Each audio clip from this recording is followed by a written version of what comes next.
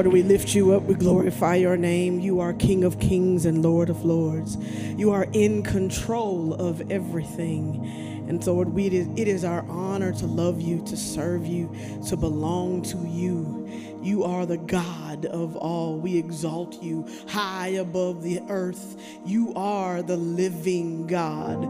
Every other God can be compared to a God that is dead. You are the only one who took a tree to a grave and came back, and can't nobody top that. And I thank you, Lord, that you are the God of our souls, and we worship you with all that we are. Nothing that we ever accomplish or ever happens in this earth, and especially in this room, is because it is all because of you. And we worship you today. We glorify you today. You are high and lifted up. You said if we would lift you high, that you would draw men close to you. So we lift you high this morning. We exalt you, Lord, King of kings, Jesus, the Lord of all, the King of my soul, the one whom I love, the one who is my joy to serve. You are the living God, and we worship you this morning. It is our honor to give you our all. And to thank you, Lord. Thank you, Lord, for the opportunity to be in your presence today. Glorify your name. If you love him, will you clap your hands like you love him? Come on, like you love him. Come on, like you love him. Glory to your name. Applaud the King of kings and the Lord of lords for his glory and his majesty. He is worthy to be praised. Glory to your name, Lord. Hallelujah, hallelujah. I love Jesus. Anybody love Jesus? He's my favorite person. I just feel like he's worthy of all of that. You know what I mean? I want to go down being called. You one of them. You know what I mean? Those fan people. You know what I mean? You just so extra about Jesus. That's the one I want to be. You know what I mean? I want to be that one. Because he ain't going to be ashamed of me when I get up there.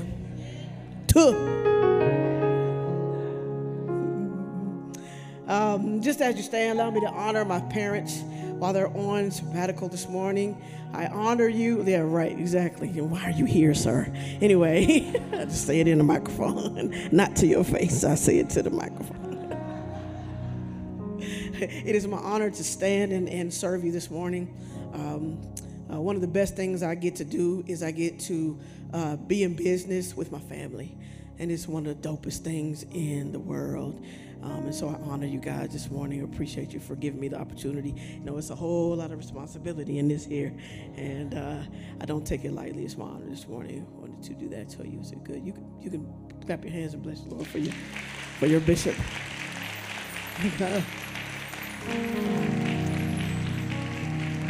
Remain standing because I need to give honor to the first man of my life, the second one, Jesus. You know, you don't know you're number one, but now we're here on the earth. I just got to say that I honor you, Frederick. It is my honor. It has been the best 2 years of my life.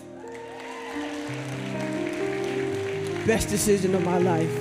And I just want to honor him. Take all that, put it right there, all right? Be seated this morning. I don't know what's going to happen this morning. How about that? I have something in my heart, but I don't know if the Lord is remixing it or what, so I'm just going to follow him if that's all right with you. Bishop Johnson started something a few months ago, actually, just talking about the family. Last night, I found myself up at like 3 o'clock in the morning, and I did the one thing that I shouldn't do, and this is don't do what I say and not what I do, all right? You know, did your mama ever say that to you? Do what I say and not what I... No, don't. My mama did. No, she didn't do that. I found myself scrolling around on Instagram last night, 3 o'clock in the morning. And what I found is something interesting, congruent all over the world. All over the world, people are talking about family. all over the world. It is the most interesting thing in the world. We went to a conference, I believe it was last year, and the powers, we were in the room of people who are in rooms that you don't even know exist. We were in the room with people who are in rooms that you don't know exist. And they were saying that the biggest challenge that Americans are having is with the family. And so I love my bishop and my father for going after this issue in us and for us. And I think it's important that when we're speaking, even in these last few weeks, that you are thinking about your own families. That's why, and so, yeah, I think I want to do it because it hasn't been done yet. If you are going and have paid for the couples detox, do me a favor, stand on your feet.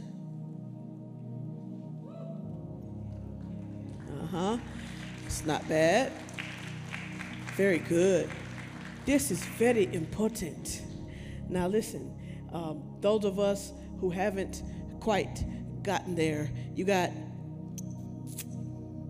about 10 hours to figure it out. I think it's going to be vital, absolutely vital, that we are in the building. It's very important. Because what is going to come from Bishop and Carolyn Johnson is going to be something that will set you up to succeed. Here's the problem. The world is waiting to see if it's real. They're waiting to see if you are going to fail. That's why I love to see the ones who are not quite married yet and who are going after this thing the right way. It's very important that you do this because the seeds of divorce are sown in the premarital process. And so if you can get that right before you ever say I do, you have a better chance of doing what you need to do. You feel me? And so the world is waiting on you to fail. They say it's 50% of us. Now, when I say us, I'm talking about the ones in the building, the ones who believe in God. They say 50% of us that divorce after marriage. And so we have a heavier responsibility to carry it out to the end. I was listening to somebody talking. They said that the marriage is not the end of the road. It's interesting. It's so hard as a single when you wait a long time. You wait for the wedding. But I need you to understand the goal is not the wedding. The goal is till death do us part. You understand what I'm saying? And so sometimes it's a lot of things that come along before we get to there, so we have to attack those things like it's our life depends on it. Yeah.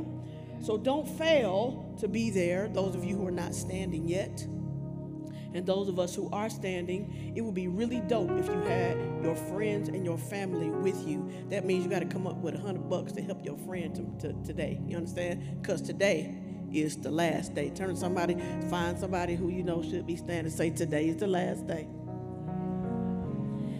Because we have to prepare for the week, and we want to be absolutely prepared. How many of you who are standing are excited and are expectant about what God is going to do? You clap your hands as you sit down. Those of you who are excited, that's good. Yep. I am excited because it's my first one. And so I've always attended all of them because I'm always serving at them. But this time I get to participate. I'm going to serve a little bit too, but I'm so excited to be able to sit next to my husband and glean for what we need. They traditionally say that the first years are the toughest, but that just ain't true, huh, birds? It's a lot. If you prepare well, if you use the stuff they give you, know you really. What he say, you can't lose with stuff he used. I promise you, that is the truth. It really is the truth. And so I'm excited about what God will do this coming weekend. It's gonna start on Friday night. Friday night we're gonna ball out and have a good time, and then Saturday we're gonna work really hard. All right. Those of you who are single and want to be married, keep praying. Stay focused. The Lord is watching you. Let my story and Eugene and Anita's story give you faith that God is faithful and he will do what he promises. I was listening to Sarita Jakes, one of the things that I was scrolling, and one of the things she said I thought was really profound. She said, if you're waiting on God, then you don't get to decide when the time is up.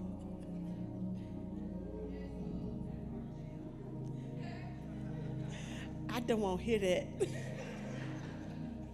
But it's the truth, right? But if you trust the Lord, then you know that he knows best. Then here's what the Bible says. It says that his will is good, acceptable, and perfect. Let's put that in our own. Those of you who are single, want to be married, I'm talking to you. Let's apply that to our lives real quick, right? That means his timing is good, acceptable, and perfect. Now, the other part of that verse, it says, most people think that it says that he will prove. If you look at it, it says that we must prove that his will is good, acceptable, and perfect. And so if you trust the Lord, that means he's probably working things out. That good? That help you a little bit? All right, good. Father, give us what you want us to hear today. Let us be convicted about what we must do when we walk outside of this room. Let us laugh till we cry, and let our brokenness be heard and felt by you. Let our contrite heart come before you, and let it be a sweet-smelling savor, that we may change and that we may be effective with those who we love the most and the best, as we take responsibility for our own selves and for the growth of our family. In the name of Jesus, amen. All right, so I got to show you something, yeah? I'm going to show you 3 things, all right? So let's laugh a little bit, and then we'll get into it. That good? Kenny, you ready? All right, good. Let's watch.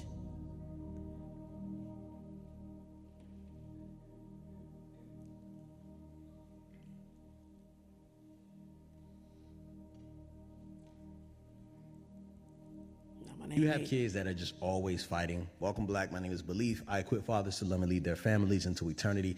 And I wish I would have did a better job fostering healthy competition within my 2 oldest kids. Right now, these boys are always competing, whether it's hockey, dodgeball, basketball, or just competing for attention, right? They're always doing that. And I noticed with this last video I put out, you guys may have seen it. We did a backyard workout with the whole family. It was really fun. You may have seen a video of us doing a workout in the backyard, and it was all good, but the kids really don't know how to encourage each other. I noticed this during that time, and it was kind of discouraging. I was like, I could have did a better job teaching them how to encourage each other as toddlers coming into, right, being a kid. And the reason why this is so important is because their standard for success is not necessarily the best they can do. It is just better than the other sibling, right? I can do it better than you, so I'm a master, right? The kids really think they can beat me in tennis. Now, I'm not really good at tennis, but I will smash the ball down their throat. You understand? Like, I'm not playing when it comes to tennis, but they really believe that just because they beat their brother or they can win and hit the ball, sometimes they can beat a professional. Like, they don't have any gauge of success. They just think that their competition is their sibling, and really their teammate is their sibling. Their competition is themselves, right? They have to try to be better in every single stage, and not because I'm like this over commanding and demanding father. I just want them to be the best that they can be. But if their standard is their sibling, that's not fair to them. That's not fair to the sibling. And that's not fair to us as parents, because we want to root for them all individually. So I'm bringing this up because I feel like a lot of parents and influencers could do a better job of sharing not just the good stuff, but also the things that they wish that they'd done better. And this is one area that I feel like, dang, man, I really could have did a better job teaching my kids how to encourage each other. That way we don't have arm bars in the middle of homeschool. Thank you guys so much for watching. Protect your life, keeping that work popping. See you guys next time. That's good. Cue the next one. Belief, Beleaf. He's a really dope guy. He's a hip-hop artist. He and his wife lead worship at a church. I don't know what city they're in, but they're really dope. I got in touch with them. Remember, man, what is that? That show that they were in Black, was it Black Love? They were interviewing a bunch of couples who were famous, and just looking into details of their language, of their families. And so that's when I discovered them. But he's a really great person to follow on all your social media places. He's a very good source. So I want to show you a couple of things of him putting into practice what he said. Go ahead, play the next one. God have mercy on us all. Welcome, Black, to another Fatherhood Breakdown, Family Night Edition, playing Hungry Hippos. Big brother's trying to help out little brother. Little brother doesn't want the help, and this is a warning. He slaps himself, saying, if I would do this to myself, imagine what I will do to you. Fast hand, swing and a miss. Dad says, don't hit him. Uzi says, as you wish. Pulls out the blammy. This is not going to end well. He knows there are no rounds in the chamber, so he pistol whips his brother. Uzi. You ever kill the vibe so bad that you actually fall out and you want to get away, but you're stuck in this 2-year-old's body? Yeah, he feeling it. Baby is confused. He says, you told me not to put hands on me. I ain't put hands on. Now you got a problem with how I dealt with it. See, you should have just mind your business. Say sorry to Theo. Sorry. Give hugs. Give your brother a hug now. Thank you. Don't you hate it when your parents force you to hug it out? Look at their faces. Ain't nobody sorry. Nobody's sorry. Nobody is sorry. The best. He's like the baby is like 5 years old now, and he just went to school, and so it's interesting to watch him grow up. One more.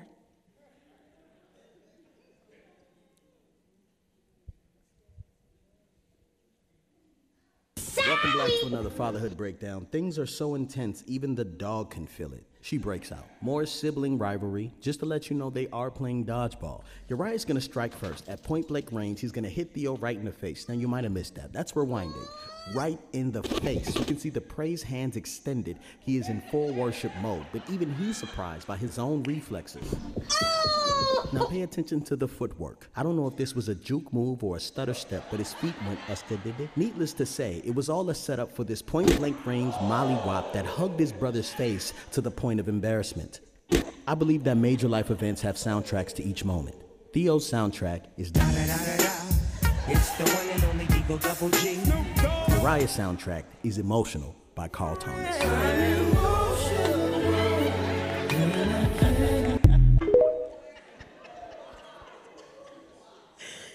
Oh my gosh. I had a good laugh thinking about that. You know what, Chris, it made me think of a couple of fights that we've had. I ain't gonna tell our business, sir. Oh my gosh. But this made me think about the story that we've been listening to for the last couple of weeks about Abraham and Lot, right?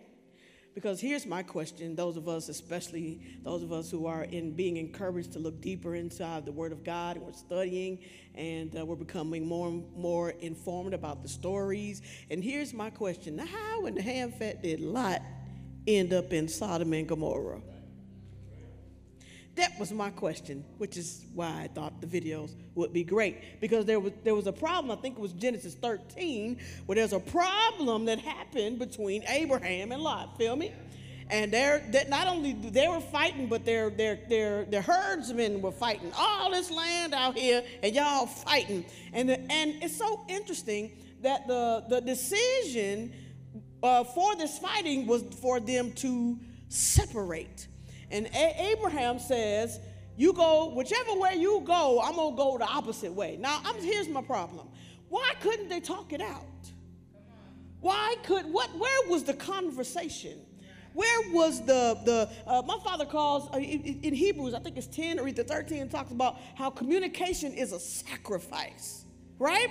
What was going on between Abraham and Lot that Abraham and Lot could not get along, so much so that they decided to separate? So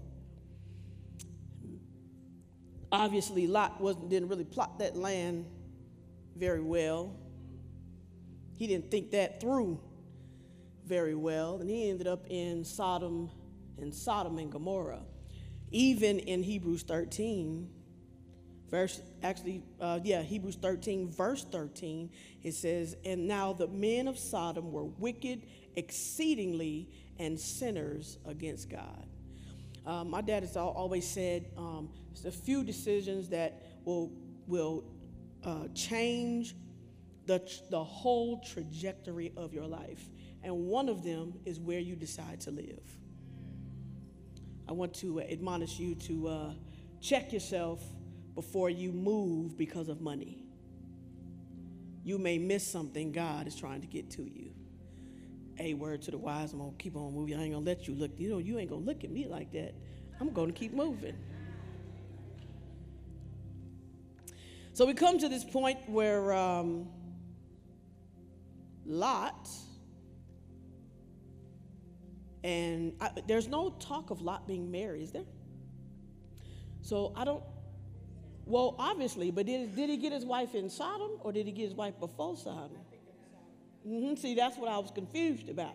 I was trying to figure out where this woman came from. You understand what I'm trying to say? I was trying to figure out where she came from because some stuff was inside of her that wasn't coming out. And so Lot lives there long enough to get married, have children, and then for his children to start being married. So Sodom had become home to him. Did you hear that? That because he couldn't get it right where God had blessed his blessing, he allowed that conflict in between where he was. He ended up in a place, Lord, that really his children really ended up being reprobate in their minds.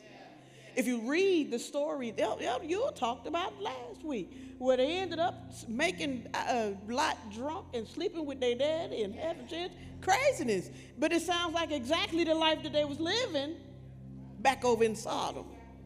They say you could take the girl out the ghetto. But they need to cast the ghetto out the girl.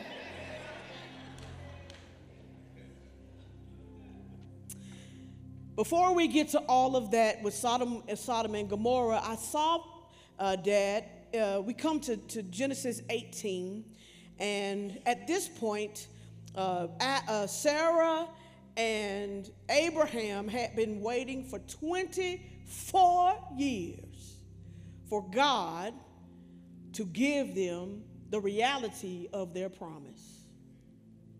They had been waiting for, 24 years. And the Lord sent 2 angels to do 2 things. The first thing we find in verse 9. I'm going to read it real quick. Chapter 18 of Genesis, verse 9 says, Then they said to him, that is the angels are speaking to Abraham, they said, Where is your wife? All right, Lord, I'll jump down that rabbit hole.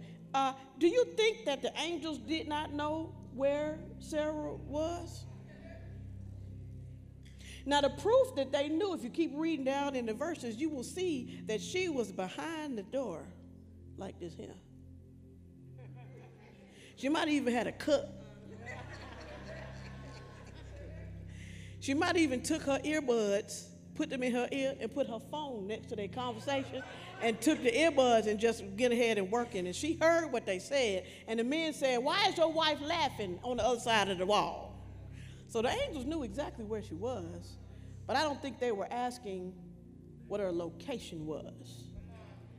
Interesting that she would ask, that the angels would ask the husband where the wife is.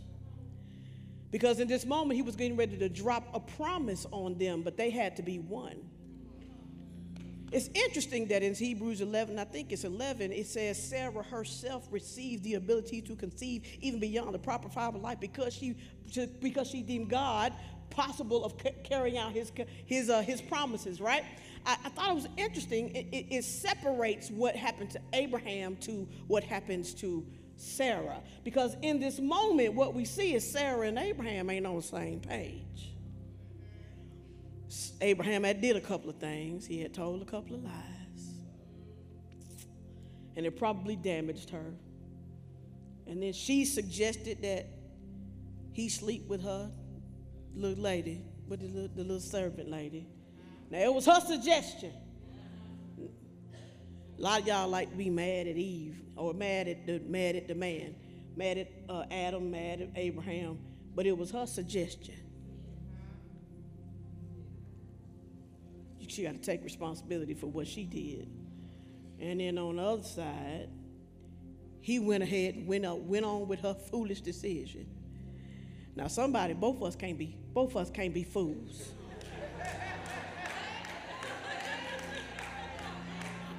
I need you, sir, to say, we ain't going to do that. we ain't doing that. You understand? I love that. I love, sir, if you would, just get a little bit of space to rank them for yourself and repeat after me. If you want to look at her in her face, it's okay if you say it, but you do it with the love and all the authority that God has given you. Say, look, just practice just a little bit. Say, we ain't doing that. I didn't hear nobody practice, Bishop. We ain't doing that. I know what it is. She punishes you when you do that. Oh, we already in now. And you get a little backlash, a little attitude, a little silence, a little closing of the legs. That's all right. Make sure you pay your $100. Come on in, dude. We're going to help you. We're going to help both of y'all. All right? The angels came to give two things. Number one, to tell them that they only had one more year to wait. One more year. Could you imagine? Woo! If an angel came to you and told you just, this time next year. This time next year. Woo!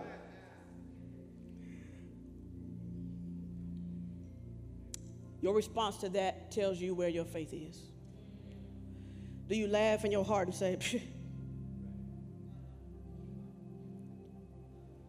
Or do you get excited? After 25 years, Romans 4 said that Abraham contemplated his body. And in hope against hope, in the deadness of his wife's, of Sarah's womb, he looked at the facts. And he still kept the faith. I ain't even talking about what I got to talk about today.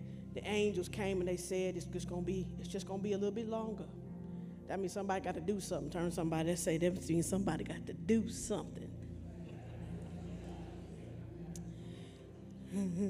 The other thing that happened though was the other thing that they wanted to the only reason why they were there is just to deliver that message, but also they were charged to go and destroy Sodom and Gomorrah. It's interesting that if you do a little research about what was going on in there, when you got angels, when you got men knocking on the door trying to have sex with angels, you get a picture of what the city is like. It's bad. It's really, really bad. Yeah, and even Lot saying, just take my daughters. What? You got me bitch, Shawty. The wrong way.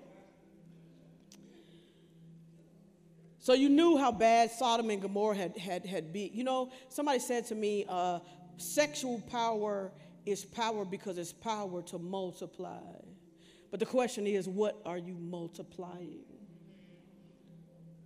The Lord intended it to do that. And it will do what He intended it to do, bad or good. I love God. That's a powerful thing, to give you that power and say you do with it what you choose. Have mercy on us all. Put their hand on their own heart and say, have mercy on us, Lord. The other thing that they were come to do is to deliver this message that Lot was getting ready to die because he was living in Sodom. It says in verse 22 and 23, it says, then the men turned away from there and went toward Sodom while Abraham was standing before the Lord. I thought that was interesting. In my mind's eye, I was thinking Abraham was consulting with the angels. But the angels walked away, and Abraham was consulting the Lord. And Abraham came near and said, will you indeed sweep away the righteous with the wicked? And then you see that negotiation. What about 50? Okay, well, what about 40? Okay, what about 25? 15? What about 10? Just 10. That's my last 10. And obviously, what I saw in this negotiation was the compassion that Abraham had for his family. Here's what the Lord said to me when I was sitting there when Pop said it on a couple of weeks ago. He said, Abraham was not so consumed with his own dream that he forgot about his family. Sometimes we can be so consumed in what we want from the Lord. Abraham had been told every night, if you just look at the stars, you're going to see how many kids you're going to say. And then every day, just look at the sand and see how many kids you're going to have. And still, after 25 years, he grew stronger in his faith. For one more person, everybody got a prophecy, like you got a prophecy like 10 years, the same thing. In your heart, you feel like if you say that one more time, anybody else feel like that? In this moment, Abraham could have been consumed greatly. In fact, this promise was a little bit different. He said by this time next year. He put a time on it. I love God for that. Lord, I appreciate your girl's waiting for the same promise. Anyway, so this time next year, you're going to behold a son. Abraham did not leap off the thing and get so excited. Now God's getting ready to destroy Abraham. He did not get so consumed with himself that he forgot about his cousin. Is it his nephew? All right, his nephew. I'm going to go look again.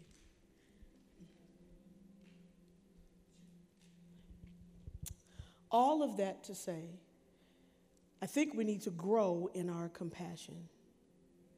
I'm thinking about this whole issue of family and how it exponentially got horrible really quick with the entrance of sin.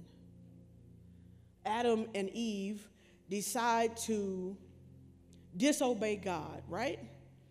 And the very next thing is Cain kills Abel. That's a big old jump. Is that big jump to you from you to me? It's so strange it feels strange to me, that big jump between just disobeying God, the entrance of sin, and then we go all the way to what could be considered the worst of all sins, being murder. But also we see God's compassion on family. And so there's a few things that I think we could do to grow our compassion before God. Here's the statement the Lord had. I woke up with this statement, Dad, thinking about new wine in new wineskins and how we must go forward as a body. This is the statement that was in my heart in my devotions today. It's time for Metro to grow, and it's our responsibility to grow it. It's time for us to be who God created us to be, and it's our responsibility to make sure that we get there. I think sometimes we put all that pressure on you. You go ahead and do that. That's for you to do. But never, hardly ever pointing the finger to yourself. And the first thing, I remember when we went to Bogota, the first thing that they wanted us to make sure that we were doing was going after our families. Who gives a rip? If, you know what? Let me just say, I don't know when Jesus is coming. That's not my business. Anybody else feel like that's not my business? Because Jesus said we ain't gonna never know. So why am I concerned about it? That's not my business, all right? Let me start by saying that.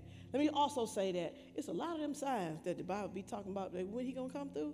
It's a lot of them signs happening right now. Y'all heard about them locusts in the locusts in the other place? Yeah, man, the locusts, and it's a desert. They're like a swarm of locusts everywhere. They killing everything. You heard about it, LU? I know you did, because you be on there like I do.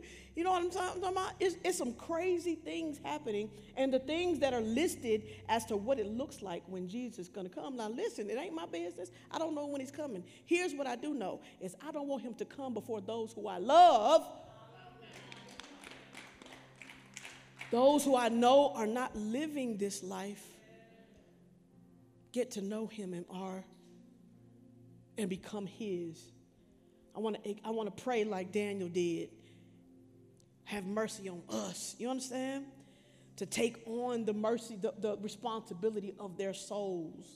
Because if you going to heaven and your friends are the ones you love the most are going to hell in a handbasket, do you know what a handbasket is going to do in hell?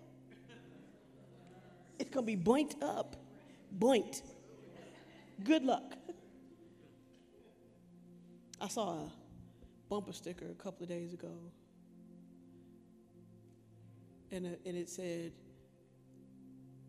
"Where are we going and why is this handbasket so hot?" But it wasn't, yeah, that's not a good thing to say. Why are you okay with being in this handbasket, sweetheart? Because I think that the world has a view. I know what it is. Preachers have, before us, there are some preachers who try to scare you into loving God. And they use hell as a threat so that you make decisions for the Lord. But I'm sorry, there is no absolutely wonderful relationship where one person or the other wants to feel like there's a threat for that love to be there. I don't want him to love me because I will throw my phone in his throat if he ever try to leave me. You go, I say where we going. Right? I don't ever want there to be the relationship that is a threat, but that is something that I enjoy, even the most difficult parts. I don't know about you, birds, but I like all of marriage, even the difficult parts, because it requires more of me. And then when you get through it, you just love them even more. I didn't know I could love you so much when I just wanted to cuss you out yesterday. Right? And that's a real thing, but that's because the love is real and it's genuine and it's growing and it's alive. That's the kind of relationship God wants with you. I know what it is, single people.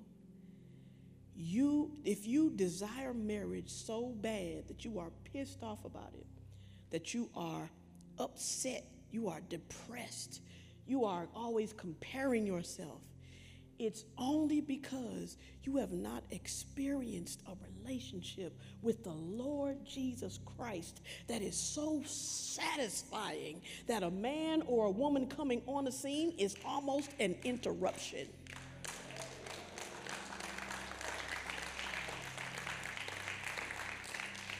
We have been seen to idolize that relationship when all the Lord really wants you to do is look at it and see, and what he wants to see is, Lord, baby, I want to treat you like that. I want us to have that intimacy between us. Anyway, the Lord is asking us in this season to grow our compassion because there are a couple of examples that we can use. Now, what I'm talking about really quickly is just a few things that we could do to grow our compassion. Are you ready for those things? All right, I'm going to go pretty quick with these few things, and then we're going to pray, and then we're going to get out of here, all right? Because we've been here too long already. All right, number one, we got to pray like Esther prayed. In chapter 2 of Esther, we see that even praying, her family was being threatened. The people that she had grown up in were being threatened. They were getting ready to die. And what did she do? Immediately, she fasted and she prayed. Now, here's the problem. How many of you are praying for your family? How many of you are lifting them up before God? Frederick and I, we sit at our dining room table, and our knee-to-knees have gotten a bad rep. I need a knee. I need to talk to you. You know what I mean? And it's gotten a bad rep. And now you don't want to sit no knee-to-knee. I don't want to sit no knee-to-knee. In fact, don't go there. Anyway, the knee-to-knee has become negative. But if it starts as a moment of prayer, then knee-to-knees are a safe place. All of that to say, are you praying for your family? Are you calling their names before God? Number two, we need to be generous like Abigail. 1 Samuel 25, 26 through 42. Let me tell you the story. Basically, Abigail is the wife of somebody who was a really hard man. David is tired, and he's got his homeboys. They're going from battle to battle. So David sends some of his homeboys to his house, and the man says, I ain't giving y'all nothing. And so the guys who David sent to ask the man for something, they came back to David and said, he told us he ain't giving us nothing. And David was such the dude that he was, he took his sword. He's like, well, I'm finna kill him. And so he was on his way to kill this man, and the man's wife cut him off at the pass and say, wait a minute, hold up. Not only do I have some bread and some dates and all for the people that you have, but do have mercy on my husband. And in this moment of generosity, David said, all right, I'm going to back up about it, right? Check this out, single people, I'm talking to you. Her generosity stopped the killing of her husband. And when she went back and told her husband what she did, he became hard in his heart. And God wiped him off the face of the freaking earth. After 10 days, he dead. Boom, dead, out, gone, because the hardness of his heart, right? And so David heard about what happened to this man, and he said, tell Abigail to come here. He said, I want me a little bit of some of that Abigail. And he made Abigail his wife. Why? Because she was generous. A word to the wise. Now listen, this ain't talking about, I'm talking about generous with food.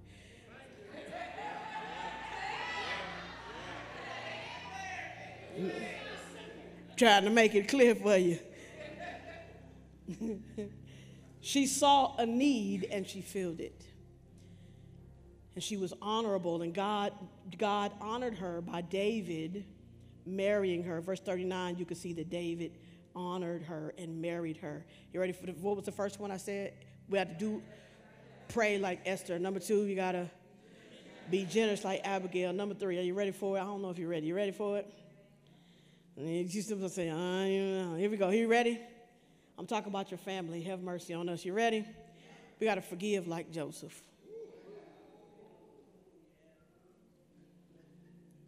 All he did was talk about his dreams, and they wanted to kill him. One of the brothers saved him, had him sold into slavery. Once he's sold into slavery, then he gets elevated, right? So he gets accused of messing with the wife, and he goes to jail. We don't know how long he was in jail, but he ended up being in jail. After jail, he gets, you understand what I'm saying?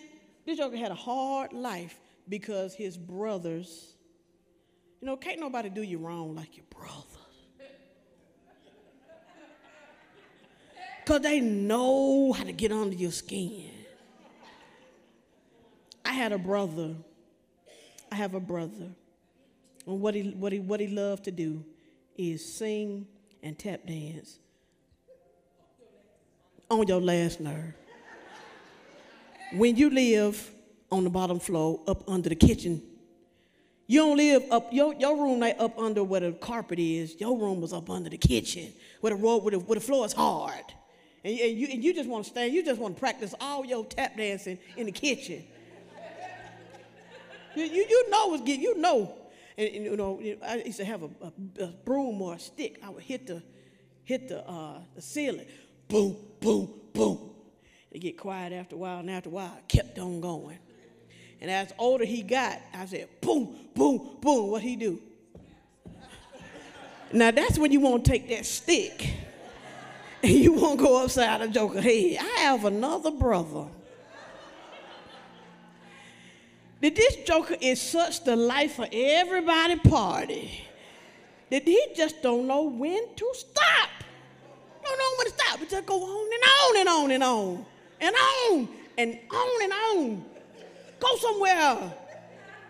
Go somewhere else. Somewhere else. I can fix you. I'm going to get me some cornbread and put it in the sink and turn it on and make you watch it. Because I know that make you sick. It ain't nothing like sibling rivalry that will get under your skin. Because they know exactly how to tap dance on that last nerve. we were raised together, me and my brother and my cousins, DJ and Daryl. Big up to Aunt Bonnie, because she was left to keep us a lot of the times. And Aunt Bonnie was all right until we started fighting each other. And she would come in the room, and she had one of them voices. She didn't really yell. Now, she had a scowl on her face that make you feel like a fool. And she didn't really raise her voice, but when she said, you know, y'all don't fight each other. Y'all fight them jokers out there, but y'all don't fight each other. We don't play that in this house. And so that's what we did. We developed a gang, and we just started fighting everybody. Tell me I'm lying. It was Wonder Valley against Jake's Trail. You remember that? Lord, have mercy. I think forgiveness towards siblings is one of the hardest things to do, right? It don't matter what it is. Genesis 50, verse 15, I wanted to read how Joseph did it. This is how Joseph did it. Genesis 50, verse 15 through 21 says, when Joseph's brothers saw that their father was dead, check this out what the jokers did. They said, what if Joseph bears a grudge against us and pays us back in full for all the wrong which we did to him? Them jokers got guilty.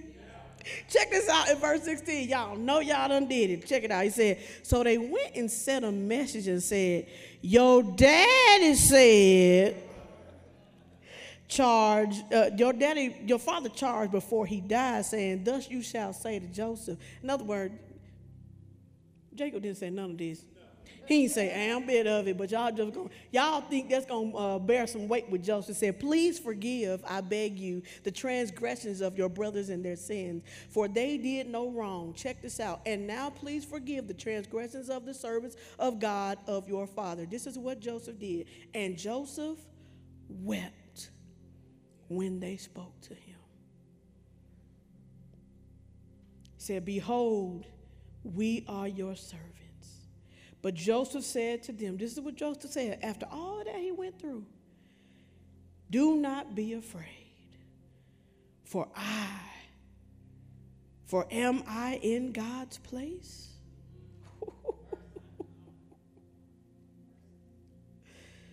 As for you, you meant evil against me, but God meant it for good, in order to bring about this present result, to preserve many people alive. So therefore do not be afraid. I will provide for you and your little ones. So he comforted them and spoke kindly to them. He said, do not be afraid, for am I in God's place? Some of your friends, some of your family will never come to God until you forgive them. Because in that moment, they will understand who God is. They can't see God, but they can see you. And they see very clearly what should happen as a citizen of the kingdom of God. Remember, forgiveness is divine. It is not human. Revenge is human. I got a phone and a microphone. I can take it. This part right here, I can knock the fool out of somebody with this here. But if I have forgiveness in my heart, I can turn this microphone into words that will heal, words that will be life to my family. You have a responsibility to forgive.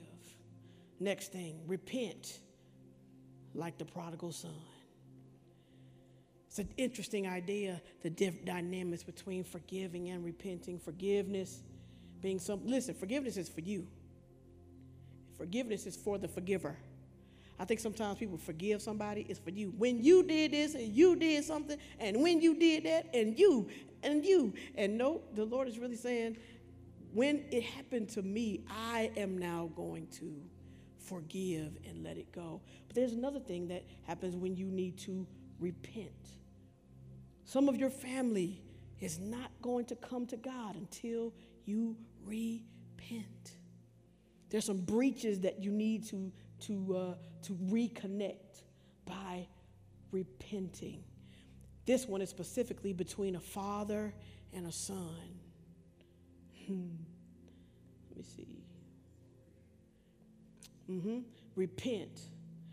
I remember when I was 21 and I got caught in a relationship I never should have been in. And my daddy said to me, you can live however you want to live, but you ain't going to be able to do it in my house. So I packed up all my music and my clothes, and I left. Now, my daddy just told me, he just now telling me, about maybe 2 years ago, that he was just calling my bluff. Listen, you got to know the child you're talking to now. You got to know the child you're talking to. If they're a pioneer, they're ready to go, they're going to push the envelope. Don't do that to them now. It's the settler, the one that's the one you dare. But don't dare the one that's going to do it, all right? And so I went and lived away with Donald, and something happened to me. It was an epiphany where all the prayers of my family or whomever came to bear in one moment, and I knew that if I didn't go home, I was going to regret it for the rest of my life. Now, that was one thing. Knowing that I needed to go home is another thing. Going home, that's a whole nother thing. I called my mom. She was probably afraid because it was like wee hours of the morning, and she told me to come home. What was strange was I was going home, and they were going out of town. So I had a few days in the house by myself. And when my parents came home, I sat in the place. I sat in the same place that was my place at the table. Because in my daddy's house, everybody got a place at the table. And my daddy said to me, why should I accept? Why should I believe you? I think is what he said. And I didn't have anything. I could not say anything except something happened to me. And I knew that if I didn't come home, I was going to regret it for the rest of my life. My daddy never threw that in my face ever. One day, not one. Now, he done told y'all about it a couple times, but it never threw it in my face in a way that made me feel like he did not forgive me, right? But that never would have happened had I not made the move to get up out of my stench, because when you go away from the Father, you start longing for what pigs long for. Your appetite start to change. And the things that are gross and nasty, you start longing for those things. And if God hadn't helped me come to myself, then I would not have remembered that in my daddy's house, I could live like a princess.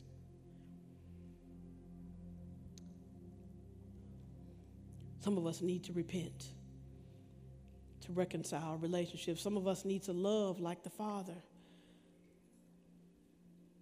who saw that big waterhead walking from far away.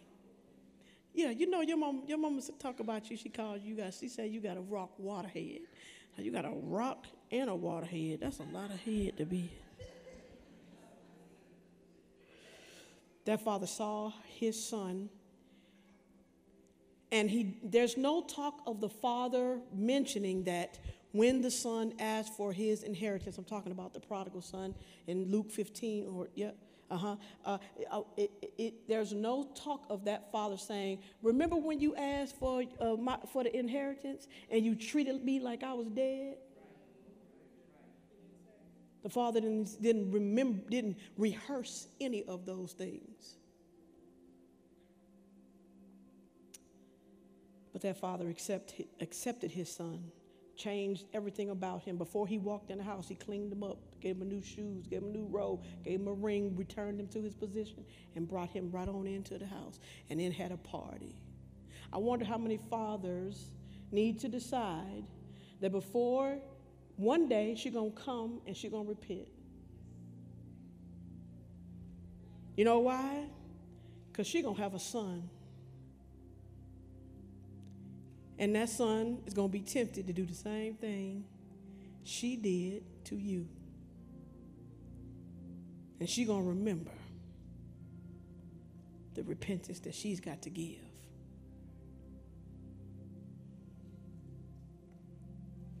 That was me and your little thing. I got your back. I got your back. Another thing is for all of us, and that is invite like Jesus. Some of us are so quiet about our relationship with the Lord. We're so silent. We're these CIA, secret agent Christians. Dun, dun, dun, dun. Secret agent Christians. Nobody knows you're a believer. And it's time out for that. It is the darkest it's been in America.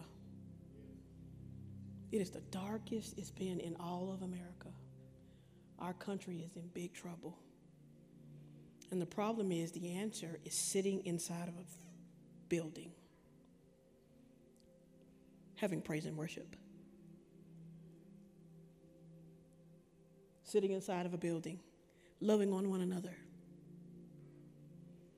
coming to altars and crying and getting our blessings. And our world, our city, our state is in big trouble, and the answer is in this room. We have a responsibility to be a light and salt outside. This is the locker room. Anybody understand that? This is the locker room. The game is not played in this room.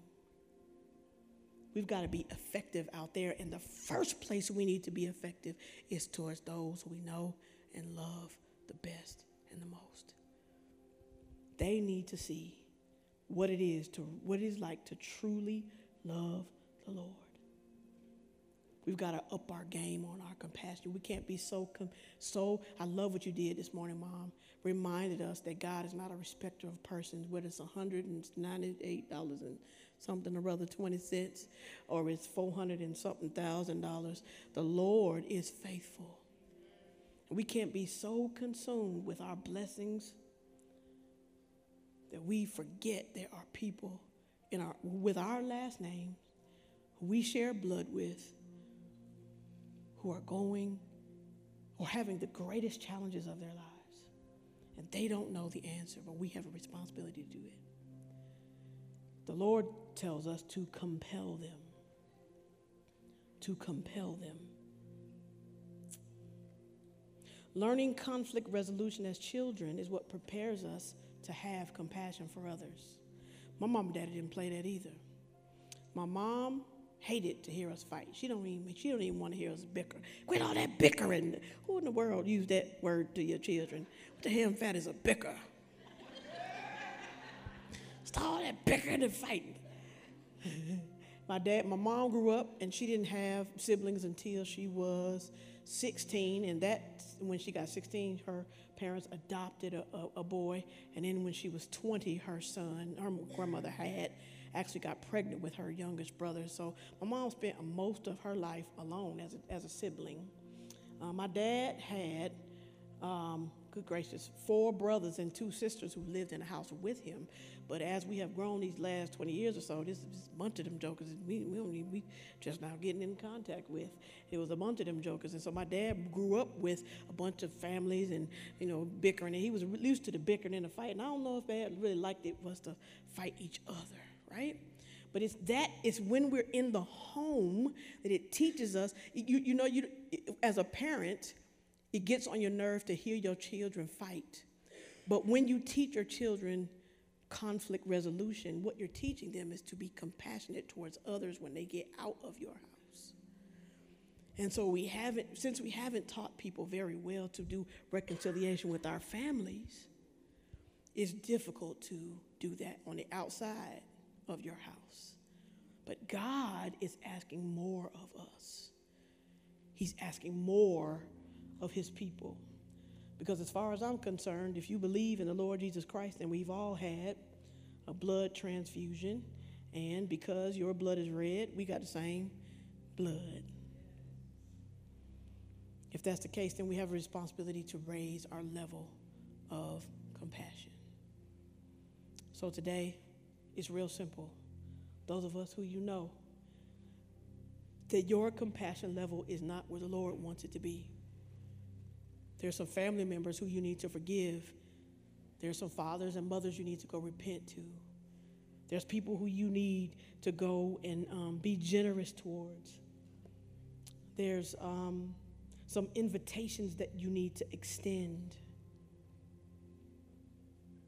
Those of us who need to up our compassion, I'm speaking to us. This morning, I think it might be dope if that's you, if you would, just stand where you are. If you know you need to up your compassion level. You know there are some family members and friends who you know you haven't done right by. You need to go and have those conversations. You're watching your sister make decisions that you know the end of those decisions are not going to be good for her. You're watching your friends go to hell in handbaskets. You're so consumed with your own self that you can't even see your friends. Maybe you'll pay for their meal, but will you ask them that difficult question? You know what I mean, Uncle Rick? Those conversations that might rub people the wrong way, but if you don't have them, their blood is still on your hands. God is asking for more from us. That's right. More is required of you. To whom more is given, much is given, much is required. And I didn't get to choose that you would be the first ones to say, I do to the Lord. But the Lord did. And now we have a responsibility to commit to God to up our compassion game. Some of you need to go to the couples that you've been praying for that are having financial issues regarding coming to this detox, and you need to sow into their lives so that they don't miss it. Some of y'all single people got friends. They come to you with all their challenges, and you can't help them because they married. You can't help them at all. You need to send them to the place where they can get married. Help. And now God is saying, now it's your turn. But if we make a commitment inside of here, you know what I mean? It means a little bit more. I really want you to see your family, your friends, their blood on your hands. And your responsibility is to bring them to Jesus. You can't save them. Don't take on the responsibility of convicting them of their sins. That's not your business. Your business is to tell the truth. That's your business. That's your responsibility. To expose them to the truth and expect the truth to set them free. Some of you really need to be sensitive to the Holy Spirit as to how you do it. Some of y'all need to go up one side and back down the other. Hey, man, I got one of them kind of cousins. You need to go up one side and back down the other. I'm not playing with you. You understand? And then others of y'all need to be like, you need to go in a little whisper and pat and say, I love you, and I miss you, and I just want you to be all right. Some people need to hear it that way, right? But whichever it is, as long as you're quiet about it, that's the problem. So we need to commit to the Lord to be the light in this darkness. To be the light. Some of y'all hurt for your family. Hurt for your family. I got a cousin who is on my heart. Me and Frederick, we call their names before God every day. Because I'm afraid that if she don't make decisions the way she needs to, her life is at stake. Not only that, but the next 2 generations after her. They already here watching her. And she know better because she grew up in my house. You understand what I'm saying? For whatever reason they walked away, I don't care about the reasons why. I don't give a rip. You understand? My responsibility is to do what I got to do for my part.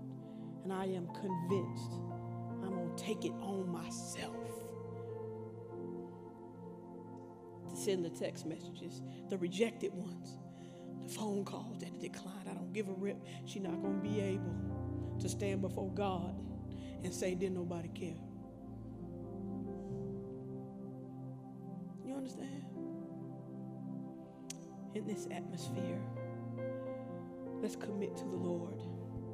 Not commit to your family, commit to the Lord. I'm thinking about this, Dad. When people make a commitment in marriage, they say vows, but the vows are to the Lord. I know you vow to your loved one, but you vowing first to the Lord, because he's the only one that can help you be in there and stay. When you think about leaving, remember you promised the Lord. You know what I mean? In that same attitude, I want you to commit to God, to not going to sleep until you do your part. Commit to the Lord, to having that conversation. Commit to the Lord to send that text message, to make the drive. Commit to the Lord to ask the questions, to humble yourself and repent. Humble yourself and forgive. And watch God turn your whole family around.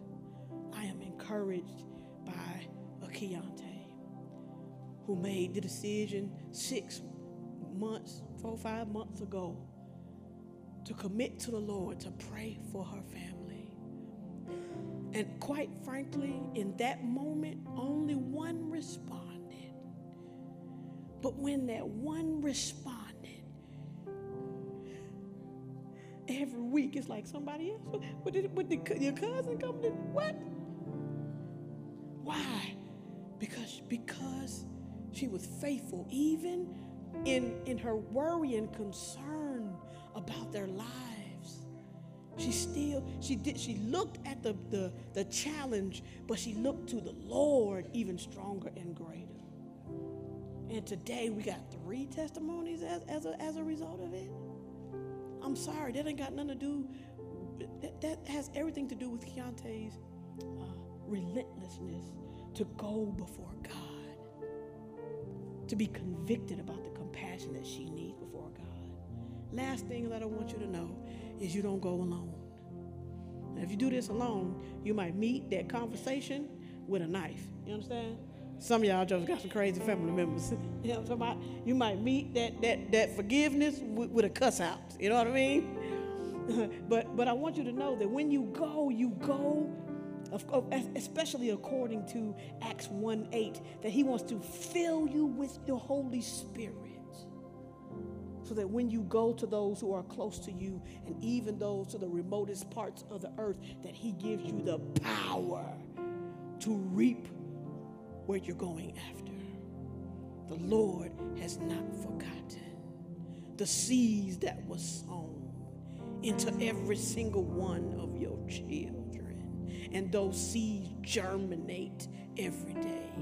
And they will not return to the Lord having not performed what words were given to them. And they will live to say, blessed be the name of the Lord. And the generation that is coming and has come will receive the bit of the consequences of your prayers and the prayers of your sisters and the cousins, and all of them must say yes to the Lord because of the relentlessness that you guys have gone after your children before God. It is before your knees before the Lord that he gives you authority to go after what belongs to you. Take the authority and walk in the truth that God has your children on his mind. Even the ones who have hidden in the bushes, even the ones who seem to have lost their minds, they cannot go too far from the Lord. He is in that quiet place, and they cannot run from where he is. Lift your hands before the Lord. Father, we need your power. We need your ability. We need your execution. We have done the prayer of 3 over and over again, time and time again, and we're not giving up. We're not getting off this mountain. Some of us are going to speak to it. Some of us going to climb it, but we're going to deal with this dadgum mountain. And we need your power. We need your ability. We thank you, Father, for filling us with the compassion. Lift your hands and receive the compassion of Jesus. That compassion that was willing to die so that you might be saved. That compassion that was willing to step in the way of the Father's wrath so that you could live. Fill us with your compassion, God. Let us not go to sleep without praying for our families, without executing in that power. We need you, Holy Spirit, because we are some of the problem as to why they are not here. It was our harsh words, our silence that hurt our families. And Lord, we need your grace, your ability to go and repent and to forgive. But God, we thank you, Lord, for giving us that path, that exact those steps that need to be taken so that we can reap your family. God, not just because we want our families to be with us. We hold the image of them walking through the doors and running to the altar and repenting before you. We hold the image of their brokenness before you. We hold the image of when we raise our hand and look to the left and to the right, we see their faces. We hold the images of the people who will respond to God because they who have responded to the Lord. We hold those images and we call into being that which does not exist. And in faith against faith, we grow stronger and we go stronger in our faith. In hope against hope, we grow stronger in our faith. We look at the facts, but we keep the faith. We will not back down because you didn't back down from us. You took our questions and our objections, and you still you still convicted us of our sins, and we have said yes to you. Now, Lord, give us the ability to go after those who we love, the ones who you love more. We are committed to doing our part. In Jesus' name, amen.